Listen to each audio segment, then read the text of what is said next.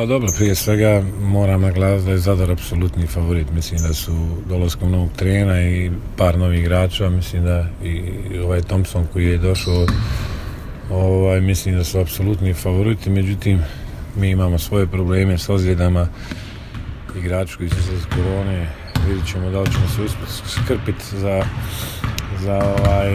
za utakmicu. Međutim, drago mi je što smo protiv Dubrave u takvom rosteru odigrali dobru utakmicu. Serdaršić koji je bio stvarno jako dobar mlad igrač i on nam je pomogao dosta u toj rotaciji. Čeka nas težak posao, teška utakmica, međutim to nije razlog da moji momci izađu, pokažu šta mogu.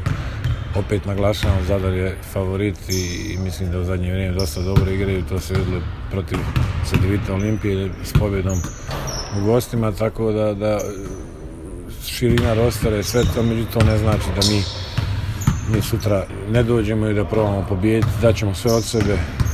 Ja vjerujem u momke koji budu tu i vidjet ćemo ko će biti sve spreman za to i nadam se da ćemo prije svega igrati dobru košarku i boriti se do kraja.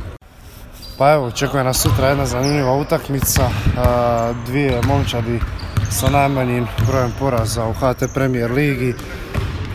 Ništa, očekujemo se nakon ove pobjede pokuša digni nivo igre, produžite neke dobre segmente igre što smo imali i pokuša pisati pobjedu.